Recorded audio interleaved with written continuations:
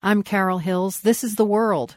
We haven't been hearing much from Egypt lately, but we will this weekend when Egyptians, frustrated with their government, are planning to take to the streets in protest. They are calling it President Mohammed Morsi's last day in office. Morsi, who is Egypt's first Islamic president, came into power promising major economic and social changes. Now, a year later, he faces discontent.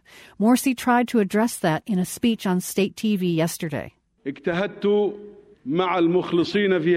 I did my best with the loyal people of this nation to evaluate the situation.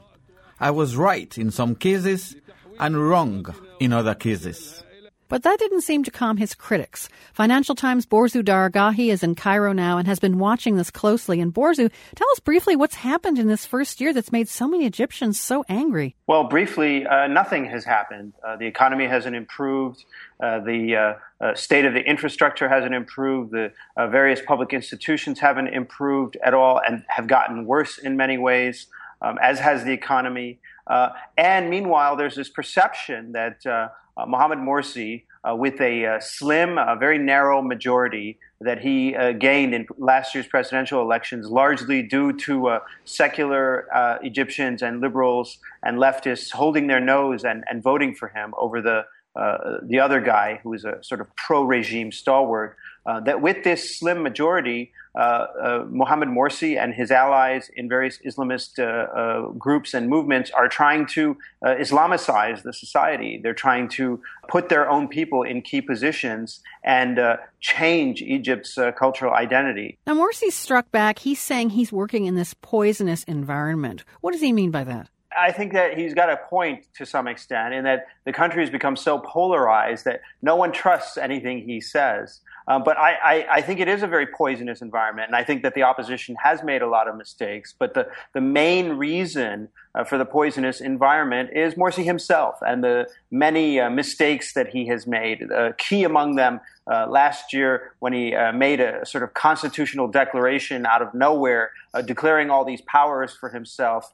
This just really pushed people over the edge. Has he done anything to relinquish any of those powers? I remember at the time he said, this is temporary. No, he did. I mean, he pretty much said, my bad. But by then there was no one trusted him too much in the first place. But at that point, there was just a deep suspicion about what Mohammed Morsi's agenda was, what the agenda of his allies were. And those suspicions have only been reinforced by other actions that they've taken over the last year.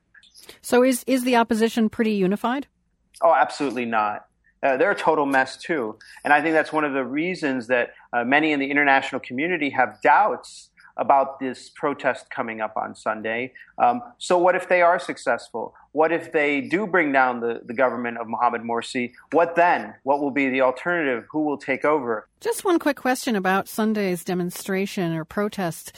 Is there a way for protesters to sort of force the end of Morsi's term, or is it just kind of rhetoric but there's going to be a lot of people out there? I'm trying to get a reading on sort of the level of this protest and what it really means.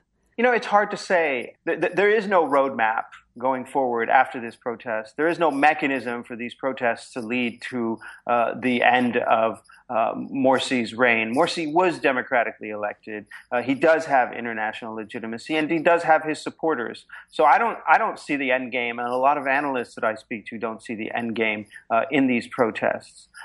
There's also a problem. People are anticipating huge numbers of people showing up, but they're also anticipating a lot of violence. And I've spoken to a lot of people, let's call them swing protesters. Sometimes they show up at Tahrir Square for big protests. Sometimes they refuse to show up because of the fear of violence and so on. I think a lot of these swing protesters aren't going to show up come Sunday because they're not there to get hurt. They believe still in peaceful political activism, and they don't want to be throwing rocks and inhaling tear gas all day.